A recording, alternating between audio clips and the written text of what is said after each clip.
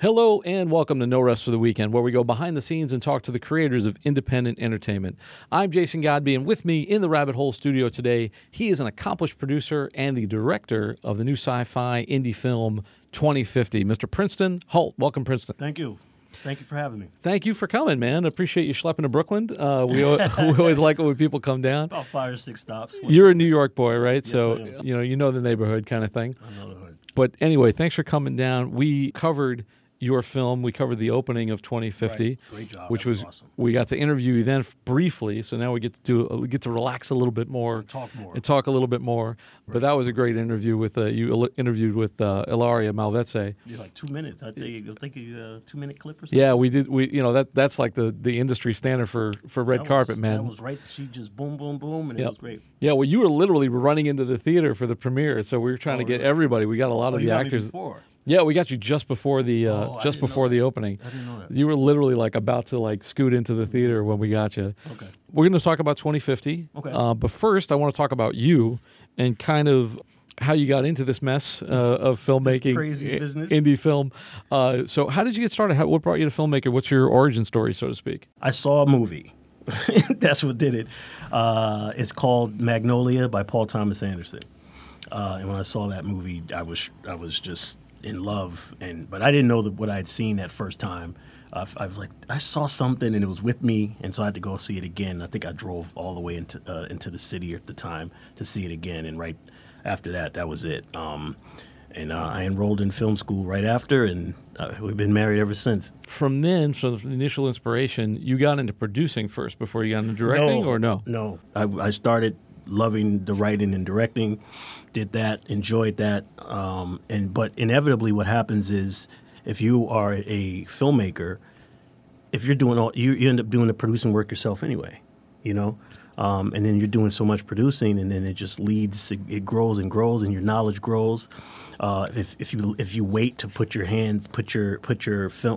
project in the hands of a producer that's supposed to raise money, he or she's not working fast enough for you, and not unturning every stone, and then you end up doing that. So you produced and directed your own early films. Yes, when you started out. Of course, I had partners and producing partners. But Did you start out with features, or you start out with making shorts? Shorts. And then we come to 2050, which just came out this year. How did that film sort of come about? This is your brainchild. Am I right? Did you write this as well? No. Okay. The script was written by Brian Ackley, Okay. who I produced for plenty of times. I see. So you already had a relationship there already. Oh, yeah. We produced a feature. I produced his feature about 3 or 4 years ago. So another feature, low-budget sci-fi movie. And then he wrote this one, and I directed this one. How did you come to direct it? Was it just kind of you had the vision for it? You had the right sensibility for it? When the project started out, I knew I was going to direct it. Okay. And then we began raising the money for it, and that was through equity investors, about, I want to say maybe 5 or 6 people. So at that point, I have to direct it, right? I know I'm going to I know as a producer, I trust myself to come in under budget and on time. Right. Right. I trust myself to be economical and fast. I work really fast. And so there's that. It's when you have investors, you're responsible for getting the best person for that particular job. And in this case, it happened to be me. Yeah, I find that happens a lot with certain projects. You're just like, well, I could get somebody else to do it, but if I'm in control of it, I know that I'm going to bring it to fruition the best way possible with the means that I have. Yeah. So producing and directing at the same time is a nightmare. Yeah, I think it's really hard for anybody doing anything, but to try to do the feature film, it's a nightmare. It's a marathon. You know, I always advise against it. Try your best to get if you're going to direct a movie, get yourself a producer that you trust. You do the producing leading up to it, and then get out of the way and go away and make your shot list. Go listen to your music, go get in your zone, and get prepared. Be able to be a director. And for that matter of weeks or days that you're working, you should be, fortunate. I know it's not easy. Fortunate enough to be able to just direct. Brian, who wrote the script for 2050, when I produced his film, I was the producer that I always wanted as a director, where I took care of the schedule, took care of the money.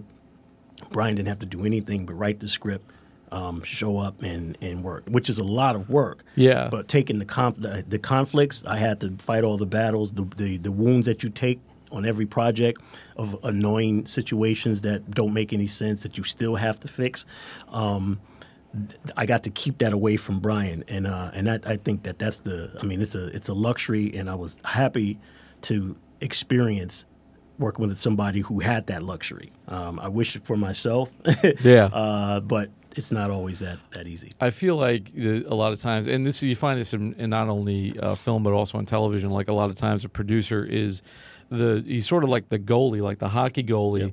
between the forces of darkness and the creator. Oh, yeah. That's a great way to put it. Forces of darkness. Forces of pure darkness and ego and greed and everything annoying. Yeah. And just trying to like get that person so that they can do what they need to do, which is hard enough, you know. And then when you have to deal with yourself, like I produced a lot of my own stuff, and you know, I try to keep everything very much to the minimal, like so that I don't have those aches and pains, and I can, and a lot of pre-production too, like make sure that prep is done so that when the time I get on set, I'm not worried about stuff I should have done a month ago. Sure. So before we get too into it, we started talking a little bit about the making of it. But for those, we've had Stephanie Bloom on the show, who's great. Great episode. She talked a little bit about 2050. But for those who didn't catch that or didn't see the opening coverage, give me like the log line. Give me like a little synopsis of 2050 and what it is. 2050. The new log line is better than the old one. So David wrote the new one. David's my producing partner, and he's the lead actor. I think I want to say it his way. A family man struggling to hold it all together, thinks he has found the solution. ... Sex bots. So this takes well done, David. This takes place in the year 2050 in New York City, and you're making this movie, and obviously you've got some challenges just because we don't live in the year 2050. Mm-hmm. So you're trying to speculate, you know, what's happening 30 years from now. And also dealing with things like technology and certain questions. But sure, you're working on what I'm assuming is an indie budget. Oh yeah. And so talk to me a little bit about the making. For instance, one question I find is very telling that I've asked a lot of my guests who have done features. Yeah. How many days did you have to shoot? Shoot it? How many production days? Great question. 19. 19 in total. So you're going 19 total. Wow. Okay. So that's not as bad as some of I've heard. We had somebody earlier who said she shot a feature in like 12 days. I shot a feature once in 4 days. Oh my God, that's like Roger Corman, man. That's like old school. And Netflix was calling us. Okay. 4 days. It was improv, 2 takes a piece. That was my shooting ratio was like 2 to 1. You know, if you're doing it that way, you can shoot quite a bit in a couple of days. And you know, with this, but this took 19. It was 19. Yeah. I mean, the script. Well, this is a lot more involved. You know, I've moved the camera a lot. Jared. Yes. Jared Roybal is our DP, and we talked early on to finish your question about the process starting. Mm-hmm. Once the money was finally in place, I sat down and I was interviewing DPs, and this was a very special thing. I needed a relationship with the DP. I didn't need somebody who was just gigging. This was a marriage. I had to bond with the DP. I made sure that I bonded with the DP on this one the same way that I make sure that there's a bond with the talent and the actors and myself. There needs to be a trust. But plus, I want to tap into both of our goals. Right, and what do we want to try that we haven't done before? So I told him when he saw what I wanted to do with the camera, he was like, I was thinking, it's going to be fast. I'm used to shooting fast, and I know that I'm on sticks, but I didn't expect what happened, which is what he said. Hey, Princeton, you're moving the camera on so much of this, and not only that, you're using the dolly a lot. I need somebody to pull focus. I need an AC. Right. Hey, budget item, ding. So that's what I'm hearing. The budget item. He goes, furthermore, I need a gaffer, man. I'm like, are you sure? I'm doing a lot of available light. Why do we need a gaffer? He goes, trust me, we need a gaffer. And then he goes, and again, and I'm like, okay, dude, I don't know if this is working. If this is going to work. You need too much stuff. He says, I also could use a grip. And I'm like, okay, so basically you need the whole shebang. He needs a camera crew, obviously. He needs a crew. For me, I've always found a way to not have to do all those and not have to hire all those to save cost. But he said that the reason was because there's the dolly, because of moving the camera so much. There's the dolly moving, there's the focus pull, and so in general. And then we used the Ronin. Shots, and that's the thing, is heavy. So you need somebody to pull focus for that, right? So we gave him what he asked for, and he killed it. Once you decide to move the camera, every time I've ever done that, you start to see that budget sheet go up and up and up because you need more people, you need more light, you need more time. Because for instance, there's a couple of shots early on in the film that you have where you get some really beautiful slow push-ins. How many rehearsals do you have to do with that dolly to get that nice and smooth? and how many times do they miss the focus, or how many times do you have to That happens a lot. We shot 235 scope. That was the DP again. That was Jared who says, I think we should shoot 235. Like we were bonding early during the courting period. When the first I think that fits your sensibility though. I think that wide angle, that anamorphic stuff, that fits it fits the movie, but it also fits like what I was doing with the camera? Yeah, absolutely. Okay. Because when you do those move-ins and stuff, you have that, and it's nice to see on a big screen. And it fits the fact that you guys are, getting the movie theatrically released as opposed to doing everything. We're going to pay for it on smaller. We'll pay for it a little bit on smaller screens. Right. But we took that, But then again, all the Hollywood movies shoot 235. So why not? There is a cinematic quality to it that says, this is cinema. It's not the stuff. It's not TV. Okay. And it looks like a movie. That was the intention, was a part of that courting process.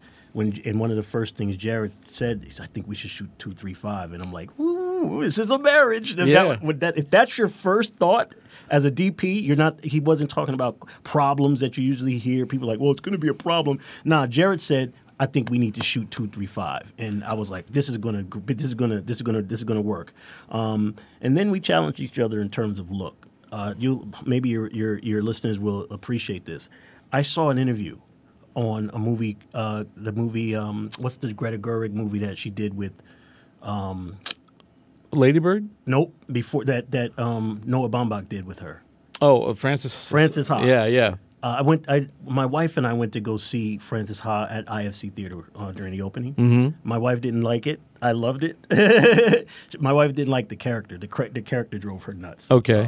She said she didn't like the fact that she was so indecisive, and that drove her nuts. She just was a mess. So she didn't like the main character. But I like the black and white cinematography. I'm a big fan of black and white. Yeah, me too. That was the movie that she wanted to look like Manhattan, like Woody Allen's Manhattan. Oh, really? That was the plan, was to make that movie look like Manhattan. It did. It had a very similar look. But this is the conversation. So I saw the movie Frances Ha, and I was listening to the commentary and one of their supplemental materials, and the DP and the colorists were talking, and with Noah, and he said a statement. He said the problem with digital film, with filmmakers, is they're always trying to make it look like reality. They're mimicking reality. The eye is almost, it's a weird instinct, or a weird sort of instinct, or whatever, or calling, or I don't know. People are choosing to mimic reality. And he goes, when we shot Celluloid, we had the freedom to make things look any kind of way we wanted. In Technicolor, we played with stuff we went more extreme. And the filmmakers that are working digitally are making things look like reality. And so that's what he said, that's what they were trying to do with Frances Ha, and that stuck with me. So in the conversations with Jared, I said the same thing to him, and I'm like, we can break all the rules here. I don't want anything to look like reality, because it's not yet. Visually. And that also helps sell the futuristic nature of the movie, because if it looks like right now, then it's not the future. You know what I mean? Like you don't have like. Yeah, that's a good point. Like if you look like classic movies in the same genre, like if you look at something like Blade Runner, Blade Runner does not look like reality. No. Nope. It's nothing is that beautiful in reality. If you watch, the sequel that they just did, 2049, is one of the most beautiful things I've ever seen in the theater. Really? It's gobsmackingly gorgeous, especially when you see it on a big screen. Yeah. nothing. Life doesn't look like that because it's No. not now. It's set 50 years. It's set 30 years in the future. You know. And for the record, I prefer indie films that are handheld and have a gritty look. That's what I mean. You can't tell from this movie, but if you look at my last film, 10 Commandments of Chloe, you can definitely see I'm a fan of that handheld. I don't think we were that handheld a lot on that, but I'm a fan of gritty, handheld sort of dramas that are tight on the character. I love. There's not my favorite shot in cinema is the handheld close up. The film, if I would say look wise, I'd say you're a filmmaker who wears your influences on your sleeve. That was the intention. I saw. We went Tarantino on this one. I saw a lot of Kubrick in Okay. it. I felt like very Kubrick, maybe a little David Fincher-ish in some of the shots. In terms of he's not a handheld guy either. Yeah. He's very much like motion control. But the first one that gobsmacked me, like the one that kind of hit me between the eyes, was like, oh, this guy likes Stanley Kubrick a lot. Which shot? I'm curious. There was because I know tonally that was going for Kubrick. There was a couple of straightforward, and I don't exactly remember what part of the film, but there was a couple of straightforward push-in shots that were like your subjects like in the middle of the frame. And, like Kubrick was one of these guys who he put the crosshairs right on the middle. Yeah. And he would middle frame things. He would frame things in the very middle of the all of it. And it would be like, look at this. Yes. A very much in your face. Okay. Nothing angled. Like for instance, the shot of Jack Torrance in the snow at the end of The Shining. Yeah. Is dead on, dead man. on. He's like, bam, like dead guy, boom, right. I can tell you this though. This is going to sound crazy, but I was thinking Wes Anderson for that. He does the same thing. He is very much. For some reason, I didn't associate it with Kubrick because in my mind, I had already said, all right, Kubrick's the tone influence. Right. Don't take anything. We're getting a lot of. Can I swear? Yeah. We're getting shit for that choice, and that's okay. I mean, some people don't like it, some people do, but.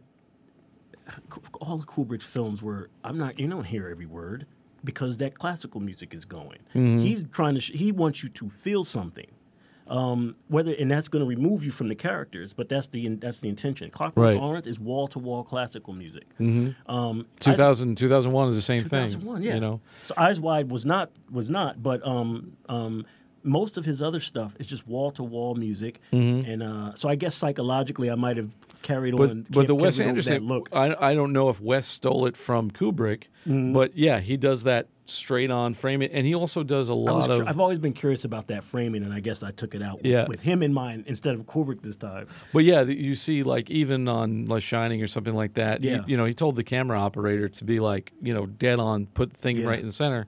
And, to the part where Gareth Brown, who operated the Steadicam, was like, Stanley, they don't print the crosshairs. Like, nobody's going to see if somebody's a millimeter off. But, he was so exact about that. Yeah. And also just the subject matter and everything.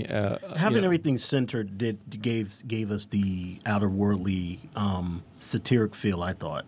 And then it makes it lighter. That's a good one to use if you're doing more comedic stuff. What were some of the challenges that you faced trying to get this thing made? This is going to be heavy, so let's go there. One of the worst experiences that you can feel, and I can say that I would imagine the majority of your filmmakers, listeners, will relate to this. One of the loneliest things that you can ever experience is when you're making a movie, is when you look up and outside of the actors who are also having a blast, you're the only one having fun. Did you feel like that there were days like that? Yeah. Because you're trying to, how long is this movie? Sometimes I'm having a blast. You can see the camera whip. Yeah. Some of those montages. I'm coming to work like this is going to be so much fun. I know none of you have this on your reels because I don't have mine. This is our opportunity to have these looks. Isn't this fun? Isn't this great? And it's like, when's lunch? Okay. Well, because everybody is working their asses off. They're getting paid to try to get that. Okay, we got paid. Our pay's taken care of. Our travel reimbursement's taken care of. Our food's taken care of. Can we relax and have some fun? Okay. I always feel like, and that's not the case. And that is maddening.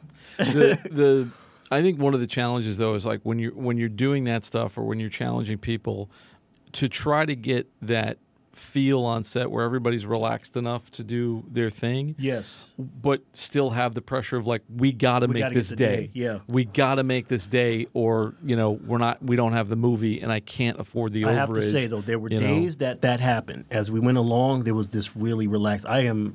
If one thing that I do, I create a relaxed set. If there's one thing I do that I know, it's very family and fun and relaxed, even when it's intense. So I think that tonally we did that, and I did create that, and I think with help from David, my producing partner, we helped do that. But there were some days that were, it was a little tense, and I don't know if it was the setups or people were nervous.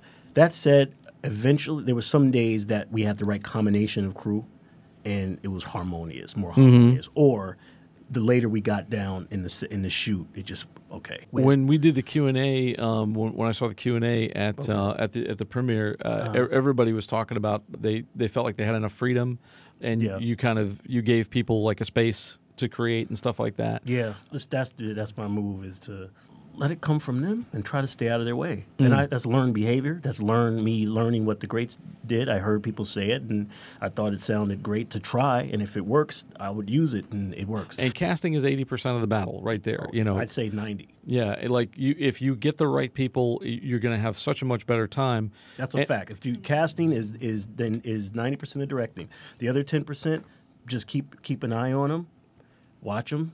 Don't watch your monitor all the time. Watch them, have fun, and remind them to conserve their energy. And if they have a question, be there to answer it. I got to wrap up in a little bit here, but in terms of the distribution for the movie, because that's another big challenge people want to know about. You guys have actually gotten this into some theaters. Yeah, and what 4 different cities so far. And like, how were you able to do that? How did that work? How was that system? That's a distributor's job. Okay, that's a distributor's job. Anarchy is controlling our our North American rights.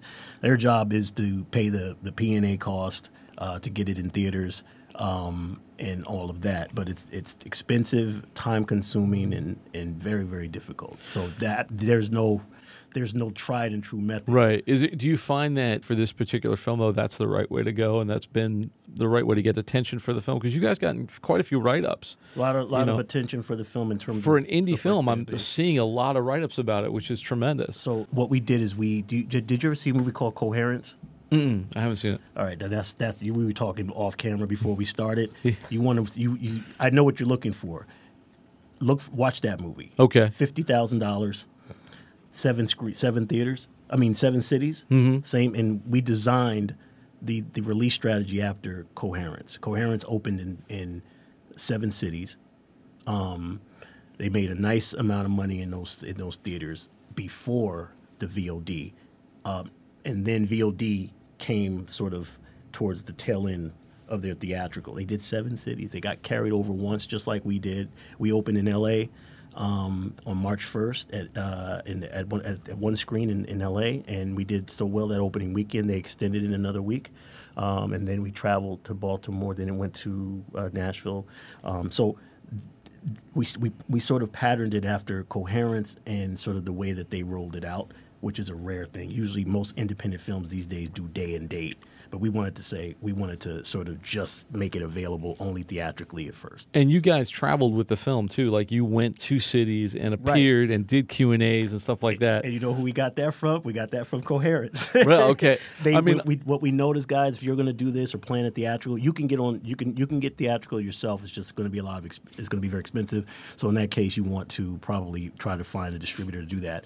But what we did, a part of our marketing plan that we saw that they did is they had a cast and crew member after every evening showing. So the 7:00 show on Friday and the 7:00 show on Saturday, you could usually find the director there afterwards to do Q&A in the cast. I know Kevin Smith has been doing that with his films too. It's like a Kevin Smith roadshow. He goes out and talks about the film because people will go there to see him. Yeah. And if you're an indie sci-fi geek or you're like really into that, yeah, you'll go see your movies because you know what, Princeton's going to be there. I can ask him a question afterward. Ask the questions right there. Yeah. And see the proof in the pudding. See what the film is like on a big screen. Sure. And check out that model. I gotta say, our best nights, our best performing days theatrically were the nights that we showed up for Q&A. It makes it special. It makes it different than just going to see a movie. You know, Yeah. like it enhances the theatrical I experience. say Nashville, David went to Nashville, and that was a strong turn. I think almost half for just that opening night was pretty impressive for us. And then throughout. So sometimes you show up, that'll be potentially sometimes your best night. I got to get rolling here, but do you have any upcoming projects that you want to talk about? Like anything that's coming out next? Just 2050. Okay. Look out for 2050. We're in mid theatrical right now, so we're working on finding out where our next places to show up are theatrically. But you can follow us on 2050.com. 2050movie.com. 2050 movie across all the socials. 2050movie.com. There's a site. There's a link on the site that lets you know which city it's at, etc. Excellent. And where can people find you if they want to know more about you? Do you have a website? I don't have a website. They can find me on Twitter. Okay. What's your Twitter handle? At Princeton Holt. At Princeton Holt. So if you want to ask him questions after this, at Princeton Holla Holt.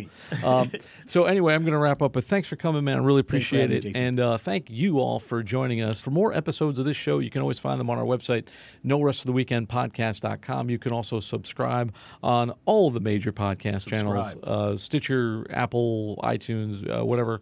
And please, be sure to like and rate and share and get the word out if you like this show. We really appreciate it. Once again, I'd like to thank my guest, Princeton Holt. Thank you. Thanks for coming. And I'm Jason Godbey for Behind the Rabbit Productions. Thanks for joining us, and we'll see you next time.